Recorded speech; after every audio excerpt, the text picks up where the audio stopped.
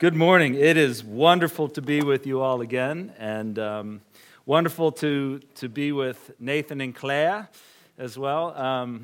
What Nathan didn't mention is that we were Pastors College classmates way back in 2000, 2001, so almost 19 years ago now. We met one another in Gaithersburg, Maryland, and it's been wonderful to see what the Lord has done here in Bristol.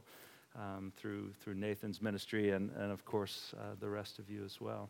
I am thrilled to be with you as well to bring greetings from Covenant Fellowship Church, my church. So I serve on the pastoral team at Covenant Fellowship. Did Jared Mellinger preach here when he was around? So Jared Mellinger is the senior pastor of our church, Covenant Fellowship, which birthed Covenant Mercies in 2002. So the ministry of Covenant Mercies that Nathan just described is about 17 years old now. And as he described, the centerpiece of our ministry is what we call the Orphan Sponsorship Program, whereby people can sponsor children, much as you've seen through other sponsorship schemes, except we do this exclusively through tight partnerships with brothers and sisters on the ground in Africa whom we've identified as faithful churches and faithful brothers and sisters in Christ that we can carry out this ministry through, so that the children in our program receive this practical service, not just through good people in their community, but through God's church on the ground in their home community. So it's a thrill for me to be spearheading this ministry and be building these partnerships. We are now serving approximately 1,400 sponsored children in Uganda, Ethiopia, and Zambia. And again, as Nathan said, I'll tell you more about that as we get closer to the end. Let's begin in Luke chapter 14, if you have your Bibles with you, and you can turn to Luke 14. While you're doing that, let me also express my thanks to those of you who have been sponsoring children, many of you for many years. And if you are currently sponsoring children, that means you just went through the transition of changing your standing order from one bank to another bank, and I know that's not easy, and I appreciate your patience with us on that, and I appreciate Peter Boley as well, who I think was at the center of making those transitions with all of you. So thank you for doing that. Also want to say thanks to Ken and Sharon, whose hospitality I'm enjoying this weekend. So thank you so much. It is a joy to be with you all. So if you're with me in Luke chapter 14, I want to begin reading in verse 12. And just to set the context, Jesus is at the table of a Pharisee, one of the rulers of the Pharisees. It says above in Luke 14, and we'll begin reading in verse 12. He, being Jesus, said also to the man who had invited him, "When you give a dinner or a banquet, do not invite your friends or your brothers or your relatives or your rich neighbors, lest they also invite you in return and you be repaid. But when you give a feast, invite the poor, the crippled, the lame, the blind, and you will be blessed because they cannot repay you. For you will be repaid at the resurrection of the just." May the Lord bless the preaching of His word. Well, we all know what it feels like to receive a kindness that evidently has strings attached, right? The proverbial apple on the teacher's desk is rarely a pure expression of generosity. I was thinking, Nathan, we had a classmate in the PC at the Pastors College who maybe the apple on the teacher's desk has been replaced with the Starbucks cup. And I don't know where this guy got the money, because I thought we were all poor students with no jobs, but he would constantly bring Jeff Purswell that his favorite cup of Starbucks. Rarely a pure expression of generosity. I don't know if you have any experiences like this. In Philadelphia, I didn't mention, maybe you mentioned, I live outside of Philadelphia in the U.S. In the city, there used to be these guys who would put as soon as you come to a stoplight, they'd put wiper fluid on your windshield, and they'd begin wiping, and then, of course, they would put their hand out. They weren't just offering an expression of kindness. And when they got really smart, they would put the wiper fluid on, wipe about one strand of it, and then say, "Do you want me to continue?" So there are certain kinds of generosity that you almost feel like you need to be on your guard against, because they're really nothing more than thinly veiled attempts to obligate you to do something in return. Well, this reciprocity ethic was very common in the Greco-Roman world that Jesus lived in, very common in the Jewish society at that time, as well, this idea that, okay, I'll scratch your back if you scratch mine.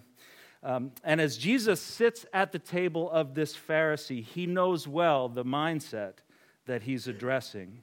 One would act in a generous way towards someone else in order to obligate a similar generosity to them in return. And conversely, if someone extended kindness or generosity to you, you'd feel a strong obligation, even an ethical obligation, to reciprocate. Now, this reciprocity ethic may not be as explicit in our way of thinking today in our Western societies, but it's undeniably under the surface of most of our personal and social interactions as well. If we're honest, we'd have to admit that there are a few things we do in life that isn't somehow motivated or influenced by our own self-interest. And on certain levels, that's okay, right? That's not always a bad thing. It's not always evil and impure, this idea of reciprocity. There are certain contexts where it's even the highest goal, I think. Like, let's consider the business context, for example. The definition of a great business transaction is when someone is happy to part with X number of pounds for whatever good or service that you are happy to provide for that amount of money, right? That's the definition of a good business transaction. And if it sounds like I'm advocating for the free market principle, economic principles, you would be right about that. But that's not my point. My point is simply to say that reciprocity is not inherently wrong or evil. However, as he always does, Jesus asks us some very important questions here that probe into the depths of our hearts and our motivations and push us beyond these normal human tendencies. Jesus calls us here to a selfless love that expends itself for others without regard for what they can give us in return. And I think we need to acknowledge this doesn't come naturally to us. In our sinful nature, we are bent toward doing things that are in our own self-interest, and we're bent toward neglecting things that don't really offer any benefit to us personally. And so against the grain of his own ancient culture, against the grain of our cultures of today, against the grain of our natural human tendencies and sinful nature, Jesus teaches us here that true Christian generosity goes beyond the bounds of reciprocity. In fact, one of the defining characteristics of generosity that's uniquely Christian, not just human, but uniquely Christian, is its intentional focus on those who could do nothing to repay it. Jesus says, you want to know whether your love is truly Christian love? Love those who can't love you back. You want to know whether your generosity is like that of your Father in heaven? Give to those who can do nothing to repay you. This is generosity in its purest form, and Jesus wants to be sure that it's a present and visible trait in the lives of his disciples. And so in the balance of our time in the Word, I just want to observe two things about this generosity that Jesus commends to us, two observations about this type of generosity. One, this generosity takes selfless, Christ-like initiative. It takes selfless, Christ-like initiative. Now, contrary to the way that Jesus' words may sound to us on face value, he's not forbidding us from having our friends over, from enjoying time with our families, or being generous to our loved ones. In fact, you're probably aware, you know your Bible well enough to know that there are other commands of Scripture that would even question whether we're true believers if we don't care for our families. So obviously, Jesus is not calling us to ignore or set aside our responsibilities to our families. He's at the table of a Pharisee, and he knows the mindset. He knows what their practices are. He knows what our human tendencies are. And he's using strong language here to jar us out of our complacency, to jar us out of our comfort zone and make an important point to us. So what point is he making? He's saying that as God's people, our generosity shouldn't be limited to that which is normal. It shouldn't be limited to that which is normal. It's normal to be generous toward those who can return the favor to us somehow. As disciples of Christ, we're called to be generous, to take generous initiative toward those who can't repay us, precisely because they can't repay us. I love the way Jesus explains the reason why we shouldn't invite our friends, our family, the rich to hang out with us at this dinner party. He says, quote, "Lest they also invite you and you be repaid." You're thinking, oh, I get it. Of course, that would be a tragedy, right? If to invite Bill Gates to my dinner party and maybe get invited to his dinner party. That I understand, Jesus. That is a tragedy for sure. Now, obviously, he's not saying that's a tragedy. What he's saying is that's the way the world thinks. That's the way the world operates. If your generosity remains within those bounds, what difference really has the grace of God made? Verses 13 and 14, Jesus says, "But when you give a feast, invite the poor, the crippled, the lame, the blind, and you will be blessed." Why will you be blessed? Because they cannot repay you. Notice he doesn't say, despite the fact that they can't repay you. He doesn't say you'll be blessed even though they can't repay you. No, he says you'll be blessed because they cannot repay you. There's a cause-effect relationship here. The blessing for you is the direct result of the fact that you have selected as the object of your generosity those who can't do anything to return the favor to you. As you take initiative toward those who can't repay you, specifically because they can't repay you, God says he will repay you for that very same reason. And this, Jesus says, is one of the things that ought to characterize us as his people, as Christians. This is one of the things that ought to distinguish us from the world. This is a characteristic that differentiates Christian love from love that we might think of as normal or natural, even among those who don't know Christ. Earlier in Luke's gospel, Jesus spoke in similar terms when calling us to love our enemies. If you want to turn back with me just a handful of pages to Luke chapter 6, we'll read beginning in verse 32. Luke 6:32 and following. "If you love those who love you, what benefit is that to you? For even sinners love those who love them. And if you do good to those who do good to you, what benefit is that to you? For even sinners do the same. And if you lend to those from whom you expect to receive, what credit is that to you? Even sinners lend to sinners to get back the same amount.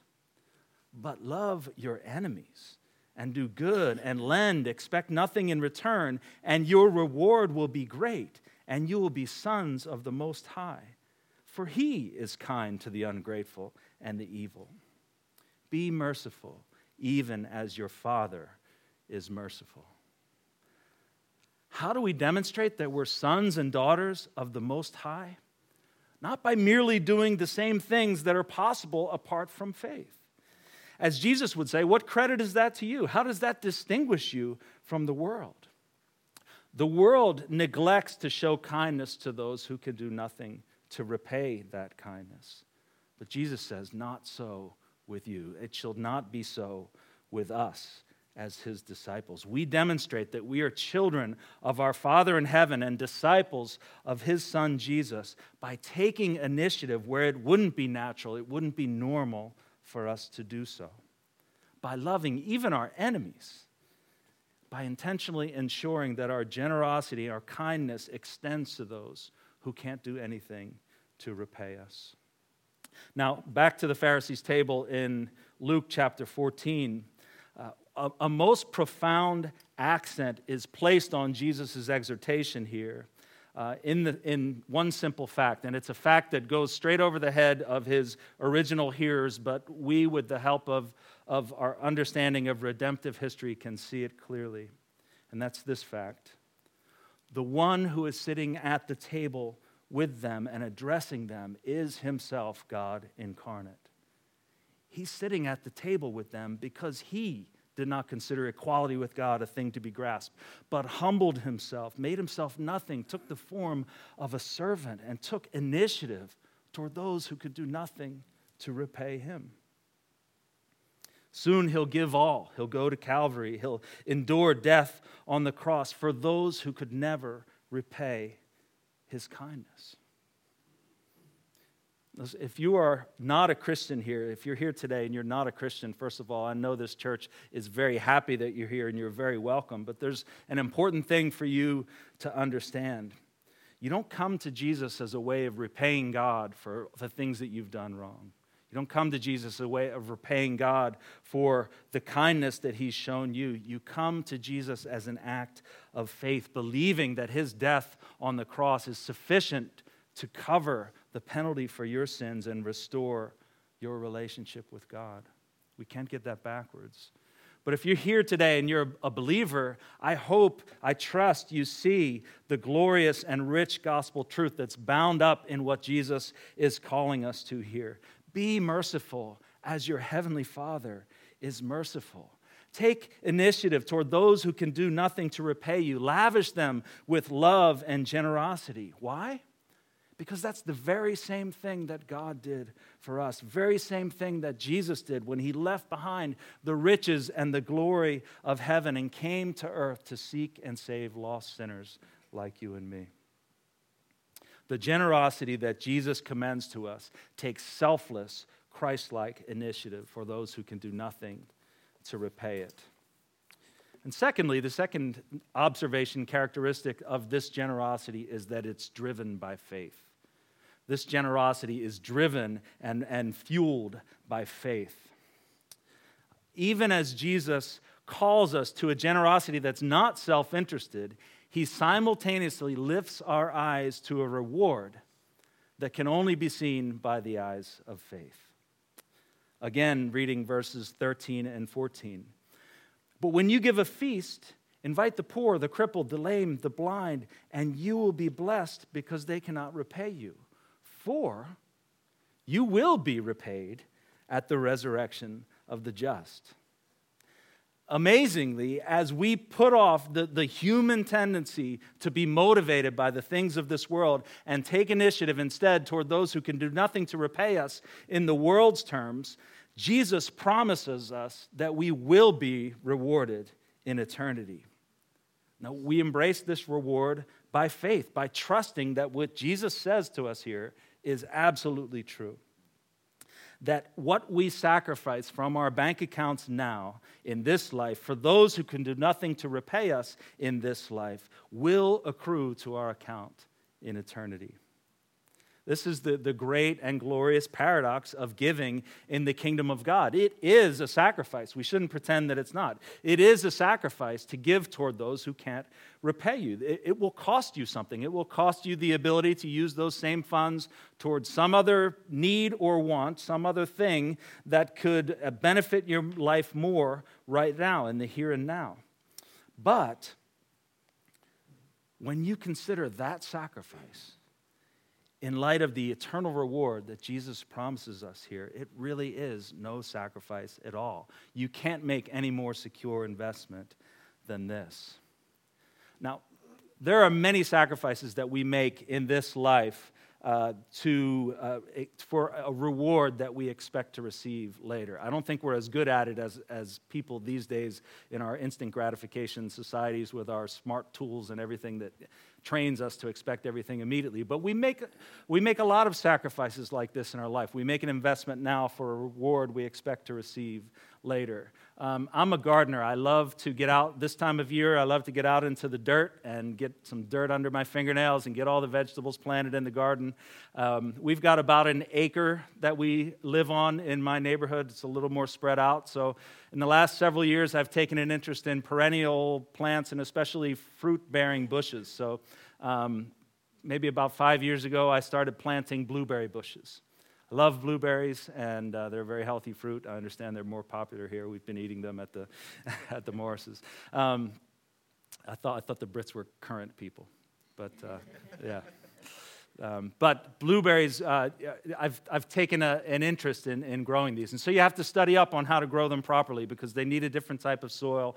I had to amend the soil to make it more acidic, which they like. I have to mulch them and keep the roots protected. They like to have wet feet, so you need to put a few inches of good mulch around the top of them. And there's many things that you have to do to take care of them. There are groundhogs and rabbits and deer that I need to keep away from them, and don't ask too many questions about how I do that.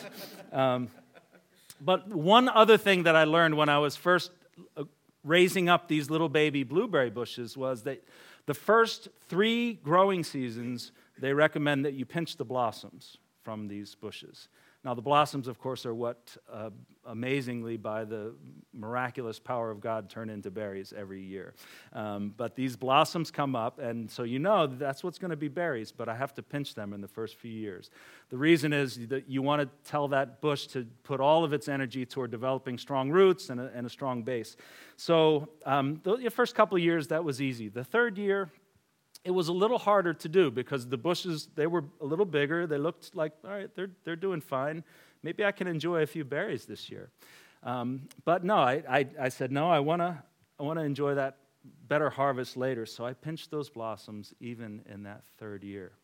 Now, I could have enjoyed a couple of handfuls of delicious blueberries that year, that time. And that's for the sake of the future harvest. I sacrificed them at that time. And that's what Jesus is asking us here. Do you want to be satisfied with a couple of handfuls of blueberries now? Or will you believe me that sacrificing that small pleasure now will result in a future harvest that you cannot even fathom? This is a reward that can only be seen by faith, and God is pleased. I believe He's uniquely glorified when we live our lives in light of that reality. When we say to Him, even though I can see these other tangible things more easily, I trust that what you're saying to me is true, and I live in light of that reality. When we fix our eyes not on the things of this world, but not on the things that are seen, but on the things that are unseen. For the things that are seen are transient, but the things that are unseen are eternal. Jesus is lifting our eyes here to that eternal reward, which, though unseen, is every bit as real as the tangible sacrifice, only far more lasting. Several years ago, I became aware of a couple in my home church who were sponsoring 7 children through our orphan sponsorship program. Now, that number in itself would get your attention, but honestly, it wasn't the number of children that they were sponsoring wasn't especially notable, only because we have some who are sponsoring more. But what was especially notable to me when I happened to notice that, I was just stumbling upon that information in our sponsorship database. What was notable to me is that I know this couple, I know this family, and I know they're not by any stretch rich by American standards. I'm quite certain that they're nowhere near wealthy. They're kind of like working class folks. And so when I noticed that, I just said, well, I have to drop them a note of thanks and just thank them for the way they're giving toward these children. Well, I did that. I dropped them a note in the mail. Later, we bumped into each other and had a conversation. And I came to learn through that conversation that they began, when our sponsorship program began, they began, like many of us, sponsoring 1, 2 children. And then each time the husband got a raise through the years, they just said, well, they kind of operated on the principle that we did fine last year with the provision that the Lord gave us. This year He's given us more. Let's share a little bit of that blessing with someone else who needs it. And so they just added 1 more children each year to the point that they had 7 children. Now that was when I first developed this message and gave this message. Now that I'm doing it again, I just decided, let me check in the database. And sure enough, they now are sponsoring 11 children. This family has just continued in that trajectory. They also added a monthly gift to our general fund because they know that some of these other projects that we're pursuing, like schools we're building, and I'll tell you more about that later, are also critical to enhance the care that we're able to provide for our children. My point in bringing that up is not that everyone needs to do that, but these are not people of significant means. The sacrifice they're making is real. Those funds could be used in other ways that would benefit their standard of living in the here and now. And you know what? No one would even look at them and look at their lives as if they're living in a self-indulgent way. But this is a couple whose eyes are fixed not on the things that are seen, but on the things that are unseen. They're sacrificing now for a reward that's being kept for them in heaven, where moth and rust do not destroy and where thieves cannot break in and steal. I so want to live my life in light of that reality as well. Now, when I think of Jesus' exhortation here to give, to be generous toward those who can do nothing to repay us, I can't help but think of the children in our orphan sponsorship program, and I can't help but think of you, those of you who are sponsoring children. If you are sponsoring children through our program, it is nearly impossible that these kids will ever be able to do anything to repay you. That's exactly the kind of giving that Jesus is commending to us here in this passage. It's precisely this kind of generosity that he promises to repay at the resurrection of the just. And I can only imagine that one of the ways the Lord might reward us is by allowing us to see with the eyes of eternity, in eternity, to see and meet those people whose lives we affected through our kindness and through our generosity. And now, of course, we know that he will. So we'll be standing. Just imagine yourself standing before Jesus when he says, when I was sick, you visited me. When I was hungry, you fed me. And you'll say, well, Jesus, when did we see you sick? When did we see you hungry? And he'll say, even as you've done it to the least of these, my brethren, you've done it unto me. This is just my imagination, but I can imagine Jesus pulling a little girl up by his side or a young woman and saying, this is Chalcedon. She was born with HIV. She would have died of AIDS if you hadn't supported her and given her access to the health care she needed. She was able to flourish and live a long life, and this also brought a young woman named Helena into her life, and Helena shared the gospel with her. Chalcedon is here today because you gave to her when she could do nothing to repay you. Or he'll pull up a boy by his side and say, this is Charles. Your investment into Lighthouse Christian School made it possible for him to get a quality education. He came to faith as a child because of a vacation Bible school they did at Lighthouse. And later he went on to university through a scholarship fund that was provided to him. He became a teacher and was able to influence the lives of so many other young people as well. Think of all the lives that he has touched because you gave to him when he could do nothing to repay you. Think of the ripple effects throughout eternity. Think of the future children and grandchildren of the children that we're sponsoring now who will know the love of Jesus because someone shared the love of Jesus with their mother or their grandfather when they were just a little child running around in the community with no parents to take care of them. Think of all the lives that will be touched through the lives we're touching now. I believe part of our reward will be seeing with the eyes of eternity the full and glorious impact of those acts of kindness and generosity in this life, the things we can only see by faith right now. Well, it takes the eyes of faith to see those things in the here and now, and I couldn't be more grateful to those who've expressed their faith in God by giving in so many generous ways toward this work now for 17 years. And I'm going to turn the corner now and just begin bringing a bit of an update on the ministry to you.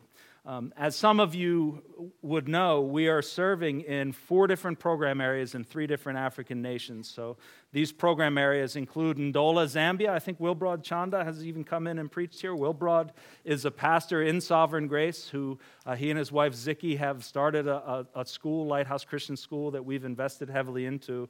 And I'll tell you a little bit more about that in passing. But there's Ndola, Zambia. There's Addis Ababa, Ethiopia, where we have a program, and there are 2 locations in Uganda, one in the far eastern part of the country, Nagongera, the other on the far western part of the country, a little town, a little rural village called Kibura. Now, most people living in Kibura, I think I even told you a little bit about Kibura and a young lady named Bridget last time. I'll give you a little more of an update on her story as we go here. Most people in Kibura live in little mud houses like one you're about to see, I think, on the screen here. I know these are familiar to Peter, who's been to these rural Ugandan villages himself. Most families subsist off the land in these areas, and so when we first began working in Uganda in the early 2000s, really right in the wake of the HIV/AIDS crisis that had hit there very hard in the 80s and 90s, we found elderly grandparents taking care of numerous grandchildren. We found widows who were left behind with small children. This is where even though our main focus is on orphans, there are widows that are part of it as well, because our program would serve fatherless children, including children whose mother is still alive. So we found widows who are taking care of several children. Maybe they lost their husband to AIDS and they're dealing with the effects of HIV in their own bodies. Well, during my last visit with you, I don't expect you all to remember the details of that, except for my lovely wife who was with me that time. If you remember, I was with a beautiful redhead last time. That's probably the one thing that stuck. But I told you about a young lady named Bridget last time. And yeah, this was Bridget when she first came into our program. That's circa 2008 or so. And she was about 11 years old then, and her family fit that description that I just described to you, where the husband has died of AIDS, mother is left behind with HIV herself, and she has no means to provide for the children. And Bridget said of that time in her life that she felt hopeless. And quote, she said, "I started to feel self-hatred and no hope for the future."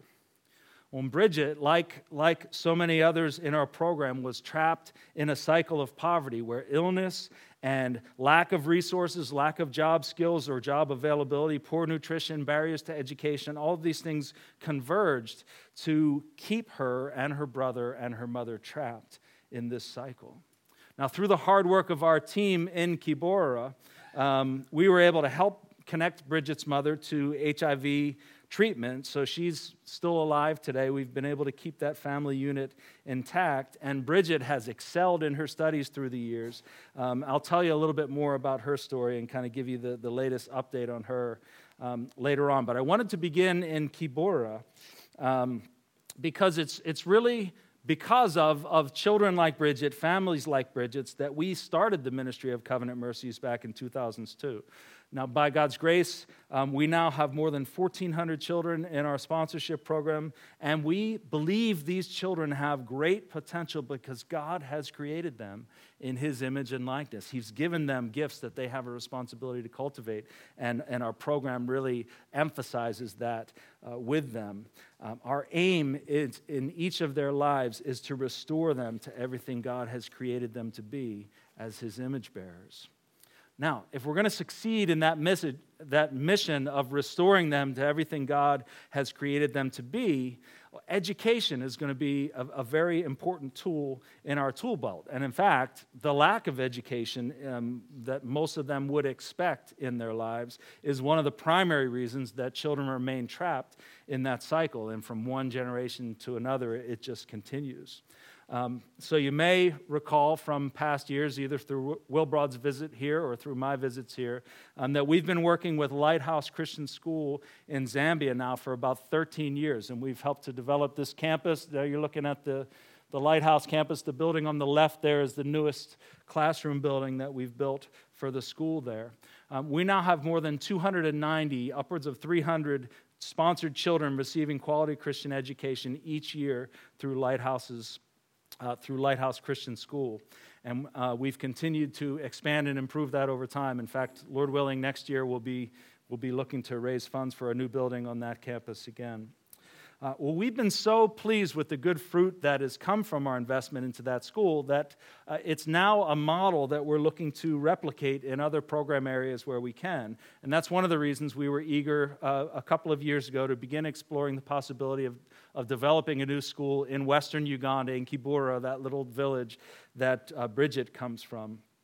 Well, I'm thrilled to share that just a couple of months ago in March, we broke ground on this new school in the village of Kibora. And I think we got a picture of groundbreaking there. That's Moses Nkwatsibwe in the far right there. He's the pastor of our partner church there, the program coordinator. He leads the team. That's most of our team as well, and one of the construction managers there. But Moses is the one with the big, broad smile on the far right. Lord willing, Hope Community Primary School, which is what we've decided to call the school, will launch operations next February, which is the beginning of the next Ugandan school year. We will welcome 3 grades, pre-K, kindergarten, and grade 1, and then, Lord willing, we'll just add 1 new grade each year. That's exactly how we developed the school in Zambia at Lighthouse, and it's a great way of kind of managing our growth incrementally. So we'll be looking to hire the head teacher and so the first teachers just over the next few months. In fact, when I visit Uganda on this trip, that's one of the main things we'll be talking about there as we also look over the progress on the construction project. By 2026, Lord willing, the school will be continuously serving hundreds of pre-K through grade 7 students every year, just like we're now experiencing at Lighthouse.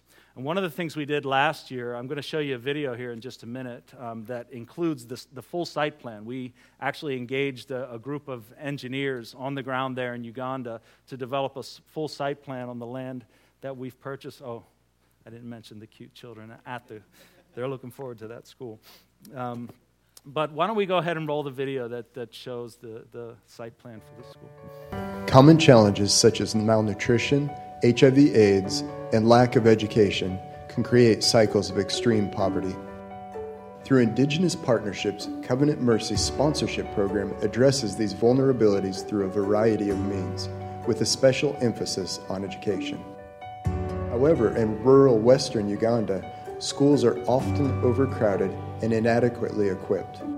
That's why Covenant Mercies is building a brand new primary school in Kiburara.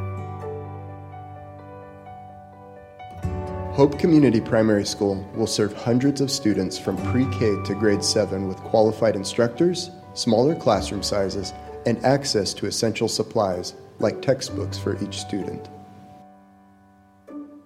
But this project is about more than building a beautiful campus.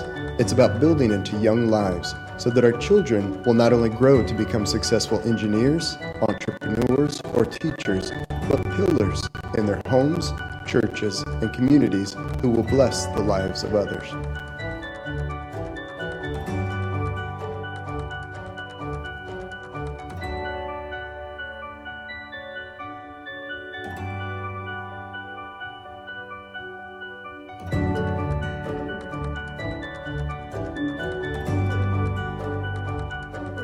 Consider partnering with Covenant Mercies today and give the transformational gift of education.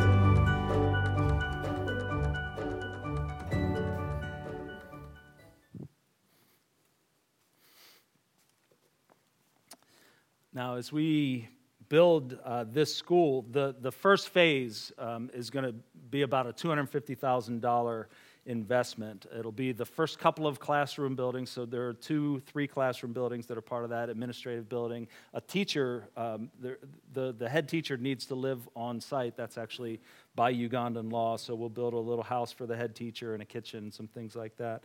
That'll be about $250,000 for phase 1.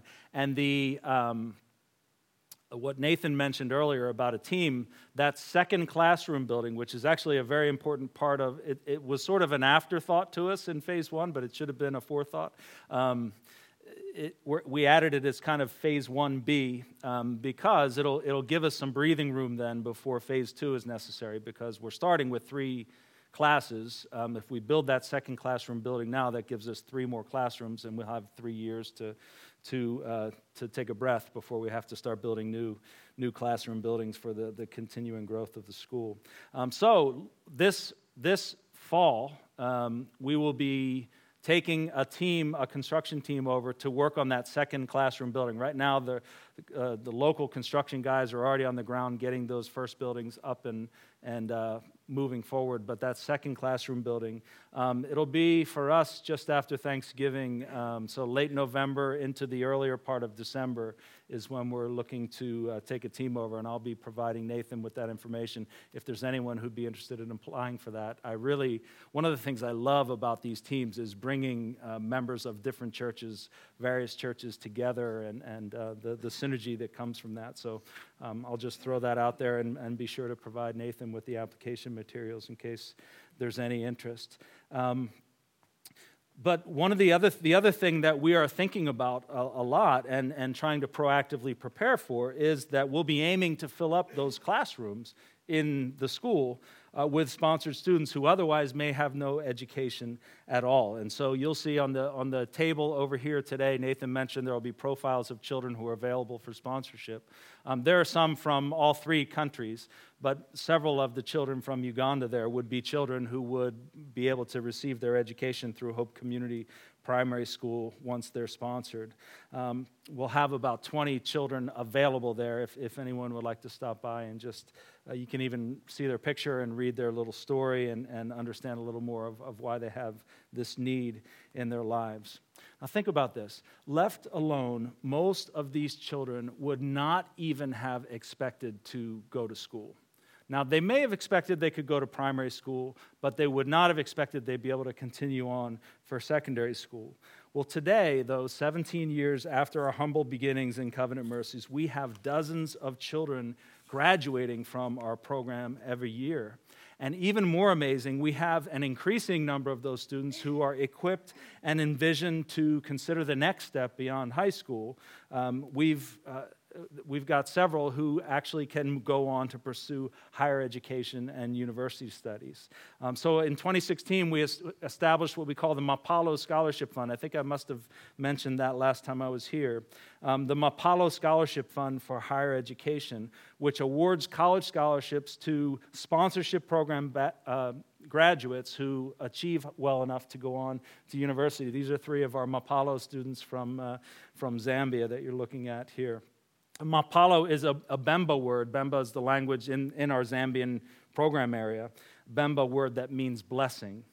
And just a few days ago, our Mapalo committee, just before I left home, decided on 7 new scholarship awardees. So by God's grace, we're already beginning to see the first fruits of this fund. 2 of our scholarship awardees from early on have already graduated, Alex and Premise, and they've recently graduated and decided to invest their lives, their talents, their skills, their sweat and labor into the children from their communities. And so they've actually joined the teams that are the Covenant Mercies teams on the ground in their area. Alex as an accountant in our Eastern Uganda program, and Premise in our Western Uganda program. That's Premise. Well, he's a little... the purple shirt, to the left of the lady in white in the front row, that's Premise, who just joined as a social worker. He studied social works and administration at college, and so he has joined our Kibura staff. Now, let me just bring it back to Bridget briefly, because I love her testimony, and she's so articulate in the way she shares it. Remember the hopelessness and self-hatred that she described as part of her life after the tragedy of losing her father and being unsure about what her future would look like. Well, in 2015, she responded to the gospel when Pastor Moses Nkwatsibwe shared it with her. So she is a believer who loves the Lord. She's now at university. She became one of our Mapalo scholars early on in the Mapalo Scholarship Program, and she is graduating this year from Chambogo University in Uganda, in Kampala, with a bachelor's degree or a bachelor's of arts in education. And here's what Bridget wrote to us just a few weeks ago as she approaches her graduation. She said, quote, "I'm most thankful to God for having carried me throughout my course of study, ever since I joined primary school up to where I am now, and most especially now that I'm about to attain my bachelor's degree. I really owe all of my progress to the Almighty God, because it's been Him since day one. I've learned that He's very able, and His plans are far better than my own understanding, because I've never dreamt that at one time I would reach this far in my academic journey. Being a Mapalo Scholarship recipient makes me feel proud always as I rejoice in God's favorite plans for my life. This is because I've grown up in a society where most children, especially the orphans, do not get a chance to proceed in their studies after primary level due to financial challenges. However, with the help of Covenant Mercies in the Mapalo Scholarship Program, I've managed to proceed with my studies up to where I am now. Indeed, Covenant Mercies has been a blessing to me and my family as a whole." Let me ask the band to return as I just bring things to a conclusion. Brothers and sisters, Jesus calls us to give generously toward those who can give us nothing in return. I don't know, these words of thanks from Bridget feel like something, but she can't repay what's been given to her. These are the people that Jesus calls us to intentionally extend our generosity toward. Now, there are many ways that we can do this, and I don't pretend that Covenant Mercies is the only way. But I want to give you a couple ways to consider. I mentioned that there are children available for sponsorship over here. Nathan modeled the beautiful Covenant Mercies Do Justice, Love Mercy t-shirt, which we're selling for £12. It's just a small way to make a contribution. By the way, the school projects and things like that we invest in, we don't use any of the sponsorship funds for that. Those sponsorship gifts are a one-to-one correlation with your sponsored children, and so we find other ways of raising funds for those projects that also have benefit in their lives, but we wouldn't touch the sponsorship funds for that. So your giving through the sponsorship program mobilizes partners like Moses to share the gospel and incorporate these young people into his church ministry. Your investment into the schools we're making, whether through just buying a t-shirt or some other way, participating in any way the Lord might lead you, gives our children not only a quality education, but it also gives us a 5-day-a-week, Monday through Friday, Christ-centered context where we can influence their lives, their spiritual development, their character development that much more. Years down the road, after we've given them a strong foundation in early education, we trust that many more of them will qualify for Mapalo scholarships, and that's a day we're working toward and preparing for by building that fund now. In the end, we believe that these young people will graduate and take their place in society as influencers in their families, influencers in their churches, their communities, and those ripple effects that we reflected on earlier will just go out, and I think we'll see it fully in eternity. So I hope you'll stop by the table afterwards. I'd be happy to talk to you, answer any questions that you might have. In addition, there are materials about Covenant Mercies. If you just want to pick up some materials and read, we've got, Americans say brochures, you say brochures. We've got brochures about the ministry and other materials that you can freely take and just read up. Check out our website. All of that as well. Thank you. Thank you. Let me just conclude by saying thank you not only for this welcome and invitation, but also, again, to the many of you who've been sponsoring children for many years. You may not know the full impact of that in this life, but the Lord will use that for eternity. And regardless of whether you decide to join hands with Covenant Mercies today in this work, may the Lord continue to grow us all as disciples who are eager to give toward those who can do nothing to give to us in return, knowing that he will fulfill that promise to repay us at the resurrection of the just. Amen.